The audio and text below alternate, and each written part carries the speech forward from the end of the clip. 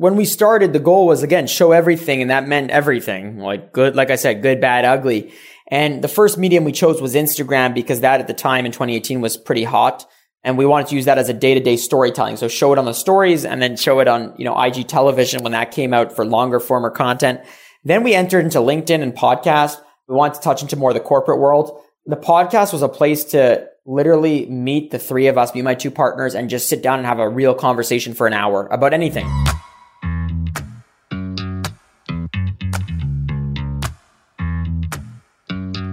This is Evolve CPG's Brands for a Better World podcast, featuring purpose-driven leaders who not only believe in better, but actively pursue it.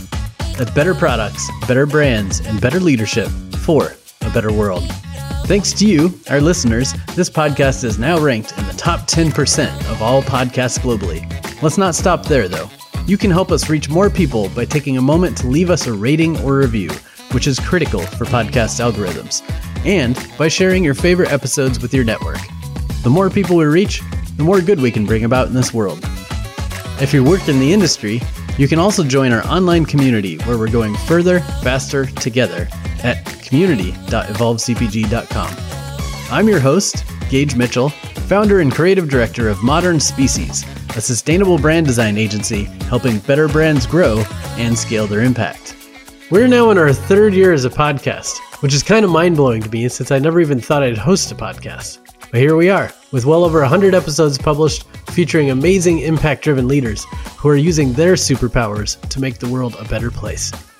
Now and then, I like to replay some hits from the previous years to remind you all to dig back into the archives from time to time, because there's a lot of wisdom sitting there in those episodes, just waiting for you to tune in, this being one of them.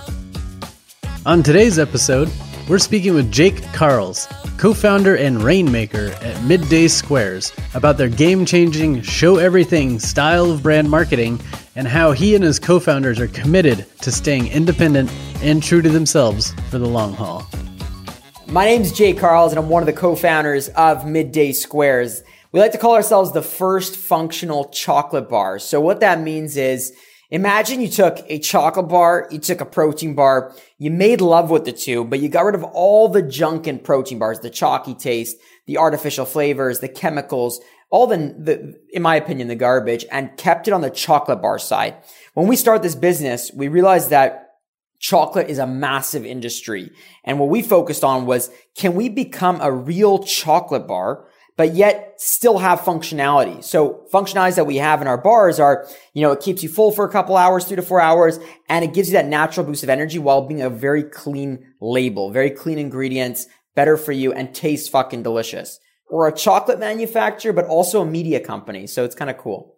Yeah, and that's part of why I'm super excited to share your story with the Evolve community, is because that's how I found out about you, is just people talk about how you just show your personalities online and put it all out there. And we'll dive into that in a little bit more in a second, because I think that's super cool. First, let's just talk about the why behind Midday Squares. So you talked about being the first functional chocolate bar. And I've seen some of your posts on social media, like with the goal of being kind of on the top of the chocolate pyramid at some point. But why? Why does the world need Midday Squares on the top of that pyramid? So for the last 50 years, 60, maybe 70 years, the CPG world, especially in snacking, has been dominated by maybe 5 to 7 massive companies. The ones that we all know today. And what I've seen over the last decade or last 15 years was a lot of amazing entrepreneurs starting brands that have better for you products that are innovative, fun. But the way they build them is to flip them in 3 to 5 years to these incumbent brands, these massive brands, right? So it becomes this cycle where we just get the bigger ones bigger and bigger and bigger. And yet they lack, once they're in there, the soul is taken away. What everyone loved about the business, the personality, the foundation, the raison d'être, the reason why is gone. So when my partners and I came together, who are my family members as well, but we're not partners because we're family, and we'll get into that later, but we chose to build chocolate because A, we love chocolate. B, we found a gap in the space where people wanted real chocolate that also had a little bit more to chocolate, and no one in the space was doing it. There was protein bars, there were chocolate bars, there were candy bars, but there was nothing functional that actually tasted good. So that was one thing we saw, a white space within the space. But number two, we want to build a modern day Hershey. We want to be the next Hershey's, but do it in today's world. So if Hershey's were to start in 2022, they would actually look more like Midday Squares. They wouldn't look like the way they look and act the way they act, because that no longer creates a relatability or a connectivity to the modern day consumer. They don't innovate products that are better for you in the sense. They don't innovate products that we actually want. And they don't innovate the way that they speak to their consumers. I'm still a big fan of Hershey's, don't get me wrong, but there needs to be a new incumbent brand, an insurgent brand that's going to the top. And for us, we are so focused on longevity and foundational side of this business that we even decided to build our own factory, our own chocolate factories. In the food space, I'm sure you know, Gage, is that most brands go to co-packers. They go to co-manufacturers. They third party their manufacturing. Their core competency is actually third party, which to me doesn't make sense. But we decided to invest millions of dollars, even though we didn't have it, into a facility where we could automate our line and then start to build more factories and more. And what this does is everything's controlled vertically into our own system. For us, we are trying to become the next biggest chocolate snacking company while being unapologetically ourselves, doing it our way, writing our own playbook, not following the typical CPG playbook, not following the way you have to behave. If I want to show up in a bathing suit to work, I'm showing up in a fucking bathing suit. If my team wants to come in and blast music all day, they're going to go do that. And I think that is the future of the way that the next generation wants to come in and be part of a career. Yeah, that's awesome. And I love the kind of way you talk about it. Like if Hershey's were to start today, what would they look like? Because exactly to your point, when you're like 100-year-old company, you might slowly evolve over time, but it's a big organization with lots of people, lots of legacy, and you don't want to squash your legacy or upset your existing customers or anything else like that. But if any company got the chance to just wipe the slate clean and start over, what would they launch like? And I love the idea of you just kind of being the modern kind of evolved chocolate company and bringing some of that functionality trend to it as well. Well, think about it, Gage. It's very simple. Like, you go to a massive corporation. They've done amazing things. Don't get me wrong. Hershey's, Mondelez, General Mills, they've done Kellogg's. They've done great things. However, what's happening in those organizations is that there's a fear of creativity. There's a fear of doing bold things because you're worried about the corporate ladder. Who's going up next? Who's going to judge you? Are you going to get fired? Are you going to do this? So this lack of creativity limits this cool innovation, both on the consumer side of how you interact and build community, but also on the innovation of the products. So for us, we have this amazing advantage to go out there and actually build a new age conglomerate as long as we're well funded throughout the process. And I'm not talking about venture money just dumping in and wanting their 3 to 5 years out. I'm talking about longevity money to actually grow and build a corporation where we print dollars that we could reinvest in this business and keep growing to do crazy things for our community. Like, I think a brand that did it really well, 2 brands that have done this really well, is Elon Musk's brands. I think he spent a lot of time focusing on building a brand, like actual moment where people feel something. They feel not just from the electric cars that he makes, but they want to be part of it. They want to be part of this journey. They want to make the impact. And then Virgin Brands. I think Richard Branson, being a character himself, has built brands that people become obsessive with, right? And I just feel like food and beverage, they just haven't figured it out yet. People are doing amazing things in there. I just think people haven't figured it out on the global level. I think there's some amazing smaller brands doing amazing things and making huge impact. But I think that someone needs to come in and show the world that you could win by being you. Yeah, I love that. And again, that is a big part of how y'all stand out, is definitely just by being you. Speaking of you all, like I know that you mentioned earlier that it's a family business, but you're not partners because of your family. But let's talk about that a little bit first. Based on your website, it sounds like Leslie kind of initially started this concept, but then quickly pulled you and other family members in. So talk about the makeup of the team and how you got the nickname The Rover. So my sister, her name's Leslie. She is our CEO, but she also was the creator of this product. So what happened was in 2017, she was basically making a version of the Midday Square for fun for her husband, my brother-in-law, who's our other partner, because he loved chocolate. He was eating those candy bars in the afternoon because he craved it every day. And he'd get these crashes, like these major crashes, sugar crashes, and his stomach would hurt. So what she ended up doing is saying, I'm a foodie. I can make you something that's better for you, that's made with real foods that are coming from, good sources, etc. and it still tastes good. So he took it to his office. She made it and everyone freaked out. Everyone was in love with this chocolate snack. They're like, we need this every day. But she was in the fashion world at the time. She had a fashion business and she ended up quitting on that business. She ended up, stopping to do it because of many reasons, but she ended up looking for her next venture. And my brother-in-law ended up selling out of his software business and he had a 2-year non-compete. And they always wanted to work together on something. They always wanted to do some business together and they didn't know what to do, but they're both foodies at heart. And one day it clicked in my brother-in-law's head, holy shit, let's use that chocolate snack you were making and let's launch that. He got some data from like a nice report that showed that real chocolate was growing really fast year over year and that vegan proteins were growing fast year over year. So he's like, oh my God, in his head, Leslie, my sister, was making a baby of those two categories. Here's where they came to me. And it was June 2018. And they came to me, both of them, and they said, we've got this amazing chocolate snack. We've done the research. We could operate the business, be the operators. We need someone to be the face of the brand, someone to come in and make noise, build the community. And they're like, you are amazing at that. You're already doing that with other businesses. And I said, nah, I can't come into the food space because it's so saturated. You go to the grocery store, Gage, there's 30 to 40,000 different products, mostly dominated by big pockets that could spend a lot of money for the shelf space and keep doing traditional trade marketing. So I rejected their offer in June 2018. And then in July 2018, the end of July, so 2 months later, I finally realized that I don't want to do what I was doing before anymore. I didn't want to continue to do it. I was throwing parties on college campuses, selling clothing, all that stuff. And I said, you know what? I'm ready to join as your partner, but here's my stipulation. I'm like, I'll become the third founder of this business. But I said, here's the thing. We are going to turn this into a reality show. I showed my partners a slide. I remember a PowerPoint slide of the ratings from Shark Tank from 2016 to 2018, I think it was. I showed them the Keeping Up with the Kardashians, the ratings on TV for that. And I showed them Elon Musk's social media following. And I said, if we want to win in this space, the product's phenomenal. That's one thing. That's great. But if we want to win, we need to make a triangle out of those things. We need to basically mix all those things. We need to basically make a reality show on entrepreneurship. We need to show the consumer the good, the bad, the ugly of building a CPG business because no one knows what it's like.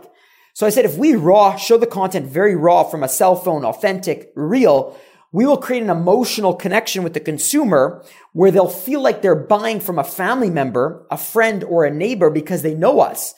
And that was the epiphany moment where my sister, my brother-in-law were like, holy shit, this is genius. And from that day on, we started documenting everything. And I remember August 2018, our first video was like August 4th. And from there, we have 35,000 different videos today of every moment that happened in this business. And we share it, man. We share crying, burnouts, firing, therapy sessions, milestones of like opening up, a retailer or raising money. And that allows the consumer to be part of the roller coaster ride. I think that's why I like to call it a chocolate manufacturer and a media company because we have both. Yeah, I think I saw something in your social media that said part of what makes it work is that just like a sitcom or a reality TV show or something else like that, all your followers are going to like have a connection with one of the founders or one of the characters in this story. By having your different personalities all just there and raw and real, you're going to attract kind of a wider base because everyone will kind of connect with somebody there. Well, Gage, you're right. It's exactly like a boy or a girl band, right? So you look at Spice Girls, you look at Backstreet Boys, you look at Jonas Brothers. Everyone could like at least one team member and one member of the band because you could always relate. So if the three of us are extremely different characters, and we are in real life, we're very different. My sister is a great executor. She's a great CEO. My brother-in-law is a software engineer, very analytical, very driven on data. I'm a hype guy. Like I'm exciting, energetic. You then create different fans for different reasons, right? And then when they're fans of you, they become fans of the brand. And that's what Elon Musk does. Elon, whether you like him or not, he has a fan base that loves him, which then goes to Tesla and then goes to SpaceX. And all the other things, Solar City, whatever he does. And then same thing with Richard Branson. And I think that you're going to start to see a lot more brands come out with front-facing founders that don't necessarily sell their companies. So for us, we control our board. We control everything so we can make bold decisions. We're launching a music video in the coming months. Our investors probably would have thought we were crazy spending that kind of money on that. But because we control what we do and we actually want to stay in the pocket very long in this journey, we're able to make those decisions, and that keeps the consumer very close to us as a brand and have a friendship rather than a transaction. Yeah, play the long game. I often say that branding isn't like a snapshot or a logo or something like that, but it's more of like a 3-part movie series where the characters evolve over time and the viewers kind of get invested and go along on that journey with you. And you're able to tell so much more of that journey by being like part media company. Whereas a lot of brands, they may have great story to tell, but they don't have the medium or the talent or the personality or the whatever to share that story in a really entertaining, vibrant way. So bringing everyone along on that journey and showing the ups and the downs and everything else is a great way to like build the longevity in that brand and build the richness in it. So it's not just a package. It's not just a logo. It's just not just a product, right? Yeah. And I think that a lot of brands then go out there and they want to create the content. They truly do, but they don't want to spend on it. They don't want to invest the amount of dollars that you need. You can't cheapen out on content because the consumers in today's world know what's good, what's bad, what has love into it, what doesn't have love into it, and they get turned off, right? So for us, obviously at the beginning, we didn't have the budget, so we just did it so raw. It was just on our iPhones and all that stuff. But now we ended up investing a tremendous amount of dollars and time and resources into building a full media team that's videographers, editors, photographers, as if it's a reality show. And that comes off to the consumer as this company fucking cares. And that's why I say to everyone, don't necessarily do what we did. Because what we did was we went full throttle on showing everything, like a Glassdoor, the personal life's gone. It's everything showing good, the bad, the ugly.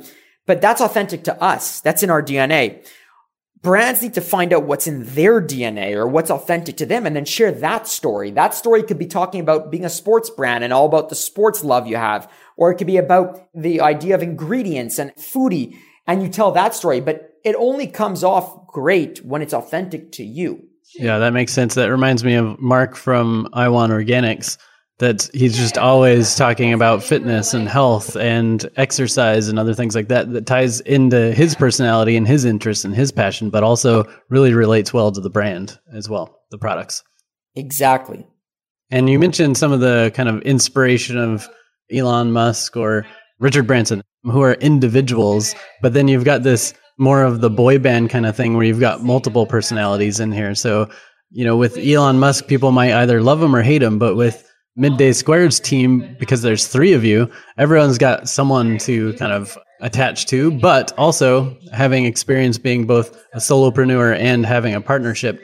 I know that having partners also just brings a lot of magic sauce to the game because you all bring your different background, your different perspective, your different skill sets, etc. And you can really divide and conquer and really kind of come to the table being yourself instead of being more of a hype person that's stuck managing the books or something like that, which is often what happens.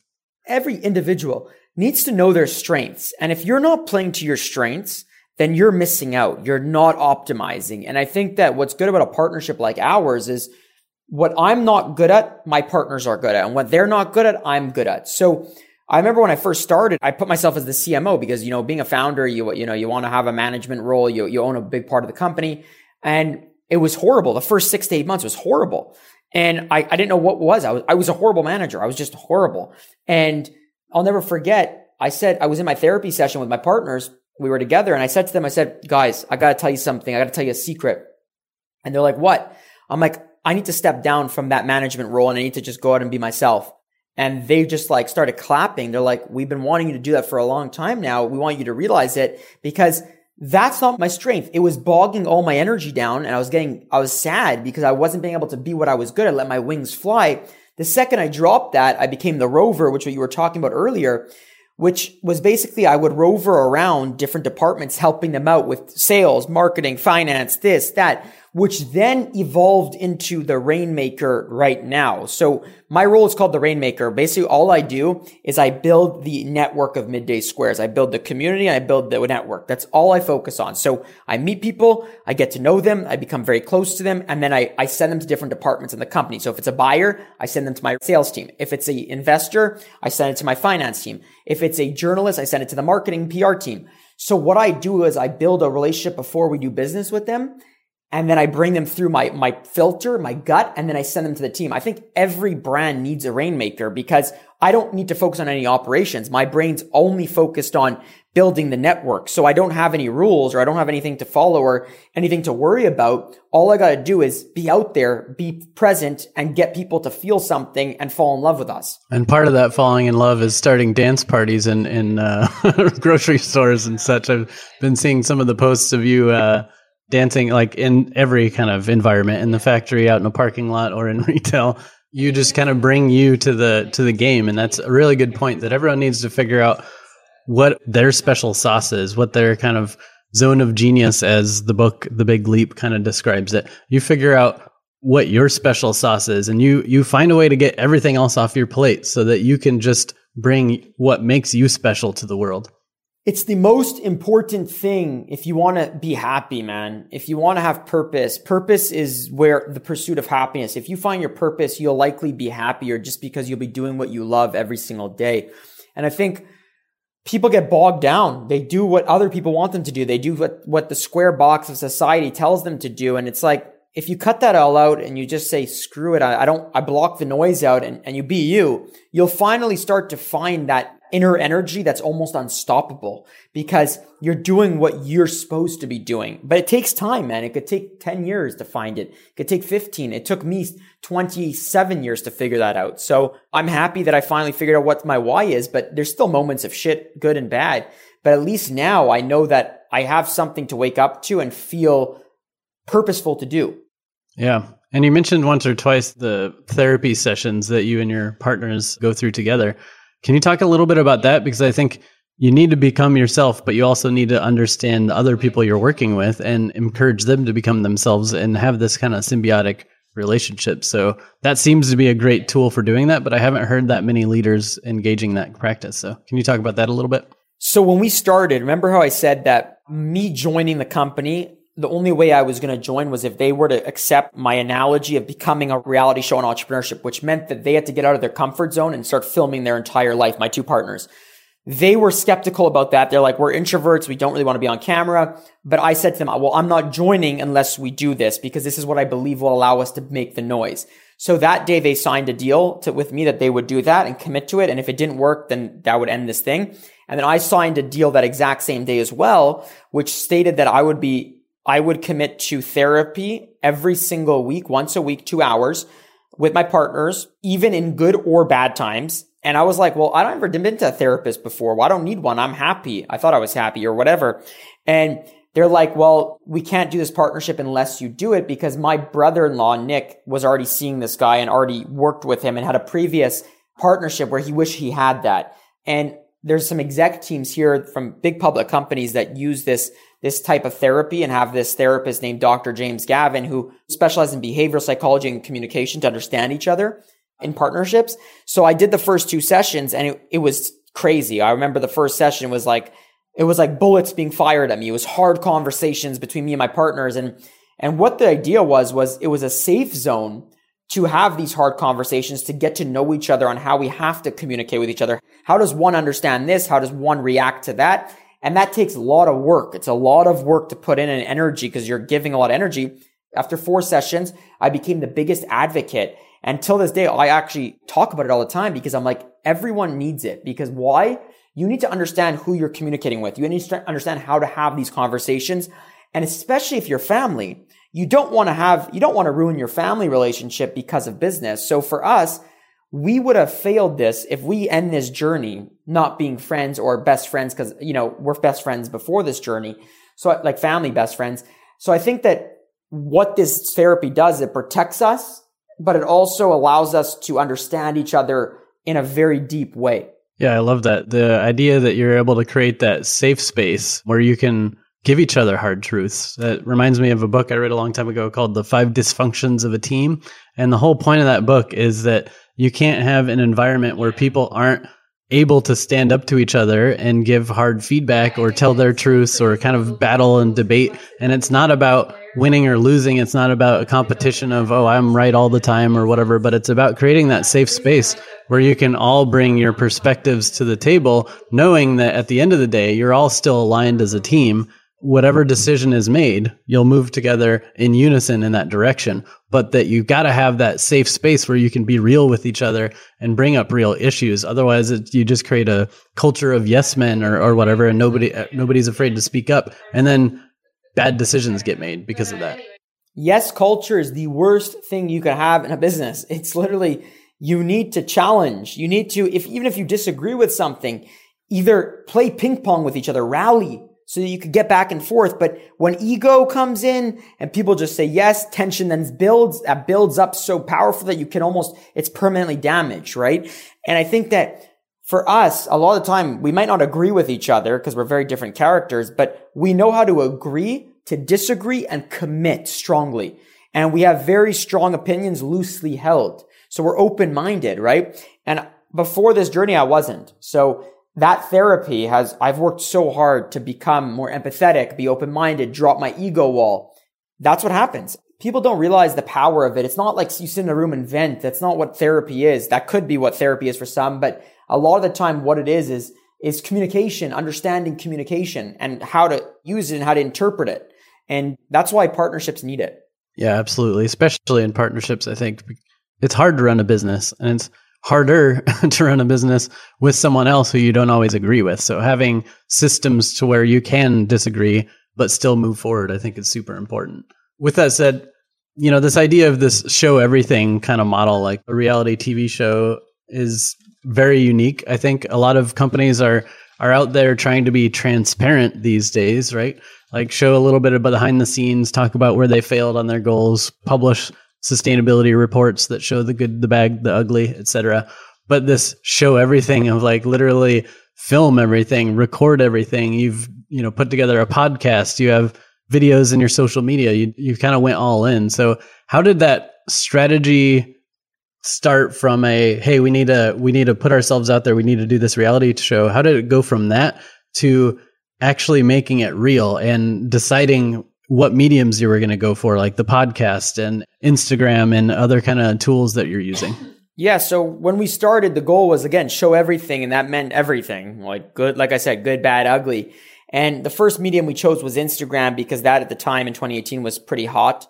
And we wanted to use that as a day-to-day storytelling. So show it on the stories and then show it on, IG television when that came out for longer form or content. Then we entered into LinkedIn and podcast. We wanted to touch into more of the corporate world. The podcast was a place to literally meet the three of us, be my two partners, and just sit down and have a real conversation for an hour about anything. It could have been about, something that happened or something that we did. So it wasn't like we're telling you how to do things. It was like, this is what we just experienced and how we feel about it. And that became a very popular platform for us. And we stopped for a bit because we were so overwhelmed with so much stuff going on. We're actually starting season 2 again, finally. I think our first season had 36 episodes, but our season 2 is going to start in the next month or two. And that's going to go back. And what that does is you allow people to go into an ecosystem of very depth with the business. So they don't just see pictures of the Midday Square bar. They're seeing everything that goes on. So they're getting into the brains. They're getting into the heart and the brain of Midday Squares. And I think that allows us to play a very great game. And this year we're entering into TikTok. So we're going to play with TikTok, and then future we're going to play with YouTube, like longer format content where we can have mini docuseries and stuff like that. But again, you can't just do everything at once. It takes a lot of time. And if you're going to half-ass things, it's not going to work. We have a motto here. It's actually in a neon bright sign in front of our office that says, if it's not fuck yeah, then it's no. And that goes with everything, whether that's content, whether that's something with marketing, whether that's customer experience, whether that's creating the product, the R&D. So we follow that tremendously, that mentality. And like I said, if we're not going to just put out content for the sake of content, and we're not just going to launch a platform for the sake of launching a platform, we do it when we're ready and when we can execute. That makes sense. And do you have different audiences in mind for those different mediums or platforms? Because I think a lot of brands out there totally get that they need to connect with their consumer more to drive sales, right? But what you're doing is also like telling your story to other entrepreneurs, other people in the industry, and showing how difficult it can be. But consumers might also be interested in that. So do you have like a different audience for each platform, or are you just putting it all out there and just see who it resonates with? Every platform is a little different for us and different audience. We veer the content usually for each platform to be a little different, to subscribe to the consumer that's watching it, how they want to watch it, what they care to take away from it. Like our podcast is obviously very deep into the depth of like strategy and stuff. But then Instagram is like the day-to-day of what's going on here at the office, like the dramas, the fun, the cool, the bad, the good. And then like LinkedIn's more like, okay, like corporate milestones, corporate failures we have. I think that's how we think it through. Otherwise, it's not really complex. Like for us, like there's not one central strategy. It's like we need different storylines, but overall same story just for different platforms. Okay. Yeah, that makes sense. And you talked about earlier how most companies know that maybe they should be doing this kind of stuff and want to do it, but they just don't invest the money into it. And where my mind goes with that is you're going to have to spend that money one way or another. Either spend it on content and make your brand really engaging, and therefore you don't have to pay for ads, or you're going to have to pay for ads because nobody's looking at your content, or maybe pay for placements in grocery stores. You know, there's always like this pay to play model. So do you have some sort of metrics or something that you look for to prove to yourselves at least that investing in the content is working or is the right path versus like having to pay for it later down the line? Well, we believe that the right path for us, at least, is paying for building great content. And here's why.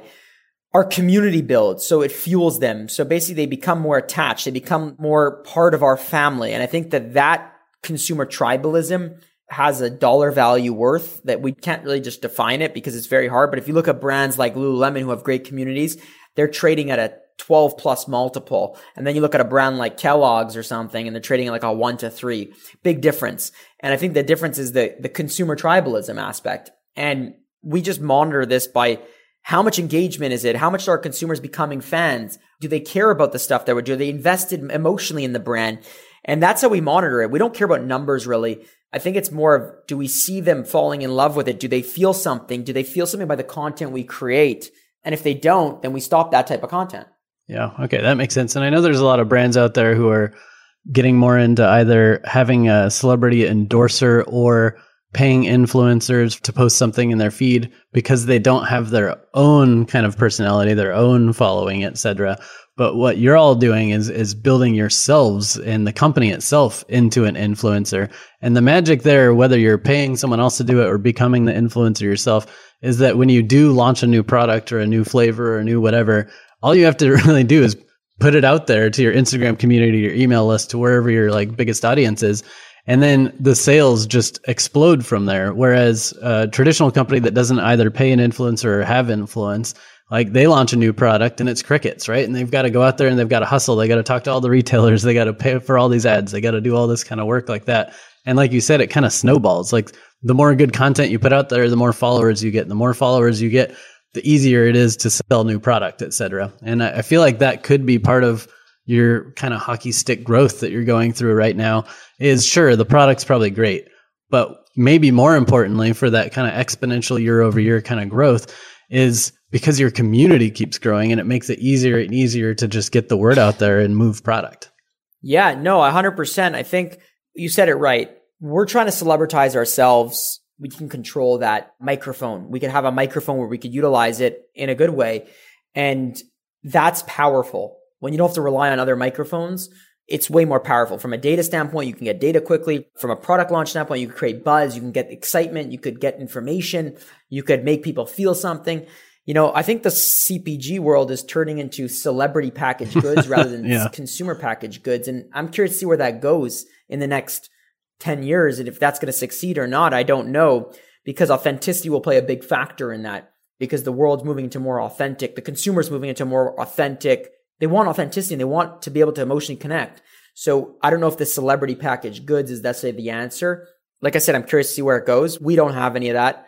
You know, we do work with influencers on stuff. They're great. They're phenomenal, but it's to interact with their communities and understand their communities and then bring them into our ecosystem.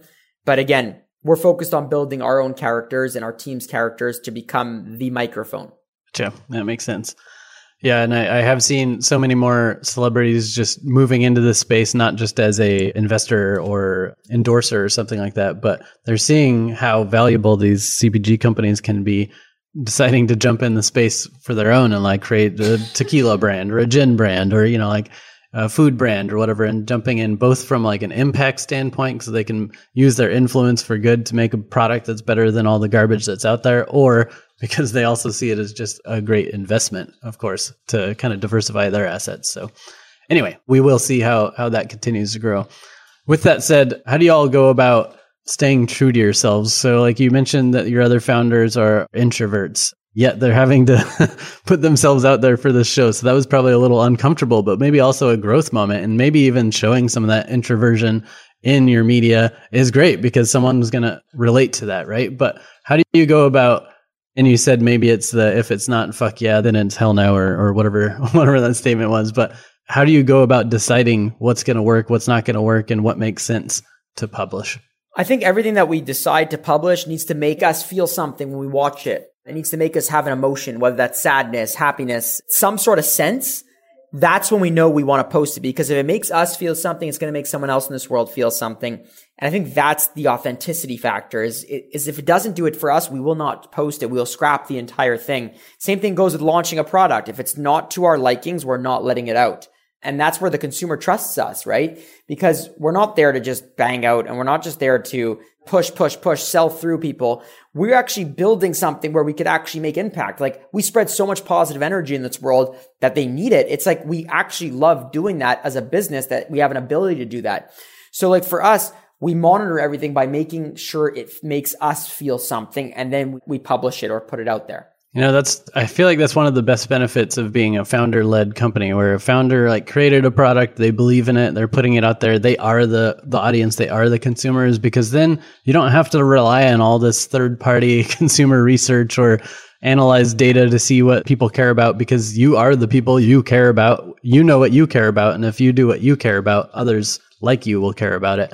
So that's a great filter as you're kind of all still involved. And you said, you know, you're trying to go for the long haul here, and breeding that culture into all your people is probably going to be important for as the company continues to grow and you're not able to like touch every little aspect of it.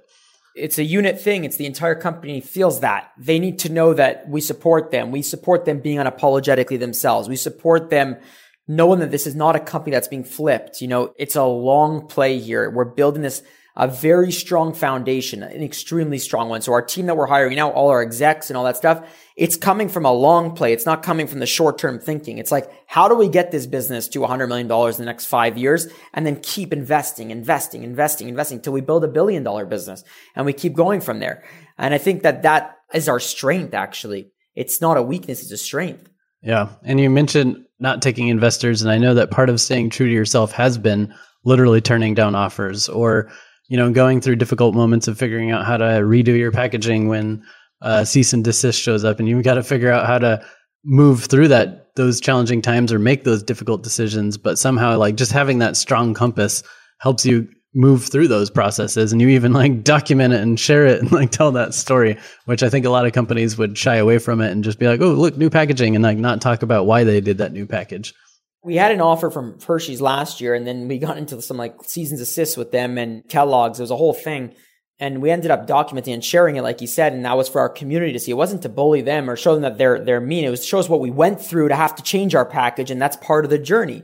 And when you're focused on building a long business, you make decisions differently. You focus on different decision-making process. For example, you're not just focused on virality for content creation. You're focused on depth and reality and what's going on so you can make people feel something.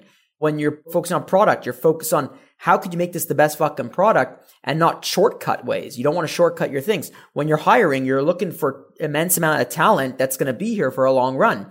And I think that at the end of the day, we're going to be able to show the world there is a new way to do this. Like, there is a new way to get to the top and do it while being founder led and still having control of the board. The only people that in tech, a lot of founders still control their companies at the big level. I think that's the only industry you really see it in. You know, like obviously, whether you're a fan or not, I'm not a fan of a lot of these companies in the sense where, you know, I don't get involved with the technology companies, but a founder like Mark Zuckerberg has kept control of his company at the highest level possible. And he has super voting shares and all this stuff where at the end of the day, his vision is still remaining his vision at the highest level. What are they? $100 billion, $200 billion company.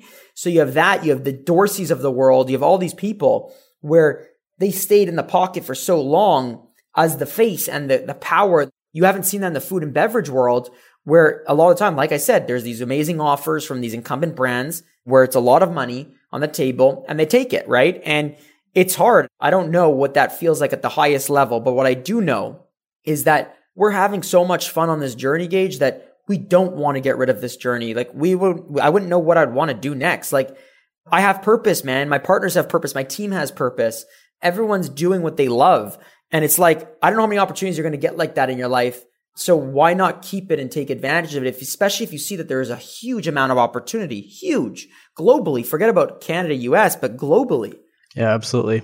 One example that comes to mind is Bob's Red Mill, how, Bob's stayed involved with the company for the entirety of the company, and he's the face of the package. And even when it did come time for him to retire, he gave the company to employees instead of just selling it and letting it get watered down, right? So I think there's those kind of companies where it is founder-led, but the founder stays involved. I think not only does the brand remain high integrity, but I think the company itself, the company culture and everything else stays truer to its vision. Whereas when you have a company that you founded and 10 years in, 5 years in, 20 years in, whatever, you sell it, like you said, it's inevitably going to change the culture and remove a lot of that kind of magic that you built into it. Yeah, maybe the products are still the same, but the energy is different and like the vibe is different. And like over time, it just kind of gets watered down step by step by step until it's barely recognizable again. Yeah, man. I'm so curious to see, do I think it's necessarily going to work 100%? I don't know. We don't know. It's a new playbook. What we've seen is when you get to that 50 to 100 million revenue mark, typically the founders sell their companies. They get massive offers. I'm curious to see what happens after that. If they stay in the pocket, how big can they go? Kind went pretty far. And then they sold to Mars for like $5 billion. But how much impact can we make? How much change can we make? How much can we influence the way of doing business and showing that there's not one playbook? You don't need to just do it this way. You don't need to be that person. You don't need to be that person. You could be yourself. And what happens when you're always yourself? And we have a saying that we always follow, Gage, which is when you're on the side of the majority, stop and reflect and go always the opposite side. Because at the end of the day, we want to be an outlier. Whether that's good or bad, we want to be an outlier. We don't want to be in the middle. And that's the decision making that we'll do, is not being part of the majority or where the herd's going. You got to go the other way. Yeah, like you said before, the big corporate-led brands are playing it safe, right?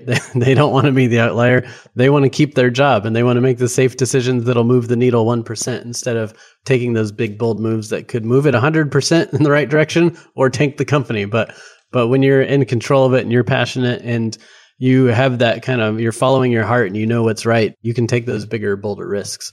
As a way to wrap up, I'd be curious, you're a few years into it now, and you've had some crazy growth. You've learned lots of lessons. Is there anything that comes to mind that was like a really surprising lesson learned or like a hard lesson that learned that you could kind of share that story, that experience so that others can learn from your journey? Don't yardstick. Through my last year, I went through a phase where as we were growing, I was consistently yardsticking to other brands, other media publications, awards. I was getting so caught up in the noise that my love for the business ended up falling. And I almost went to a path where of no return, in the sense of I almost fell completely out of love for what I was doing. And when you do that, you burn out, right? And what ended up happening was I was so consumed by all the noise out there, the media, the comparing, I'm not doing this, but that person's doing that. They're that event, that I went crazy in that sense. And what I did was I ended up realizing it and saying, there's a better way to do this. You block out the noise. And if you can't block out the noise, accept it, put it through your system and filter it to turn it into positive energy, not negative energy. Because with the world of media, social media, you see everything going on. Does it mean it's real? Likely not. But your brain tells you, you got to be like that. You ought to be like that. You got to do this. You got to do that. So I think any entrepreneur or any person working out there in anything, do not yardstick. It's so dangerous. And when you stop doing that, you start to feel free. That's beautiful. I definitely get in the compare and despair game a lot, where you see someone do something amazing. You're like, dang it, why didn't I do that? Or you see like this crazy growth of a brand or something like that. And you're like, dang, what are they doing that I'm not doing, or something like that. But to your point, there's a lot that you're doing that they're not doing. And if you're taking the long view, as long as you're staying true to yourself, your path will be unique. It will be your own. And that's what the world needs of you. The world doesn't need a cookie cutter of Elon Musk or a fake Steve Jobs or whatever. They need you to be authentic and follow your own path, because that's going to create a magical journey out of its own that other people be inspired by, maybe learn from, but hopefully they follow their own path too. So I love that advice. 100%. Great. 100%.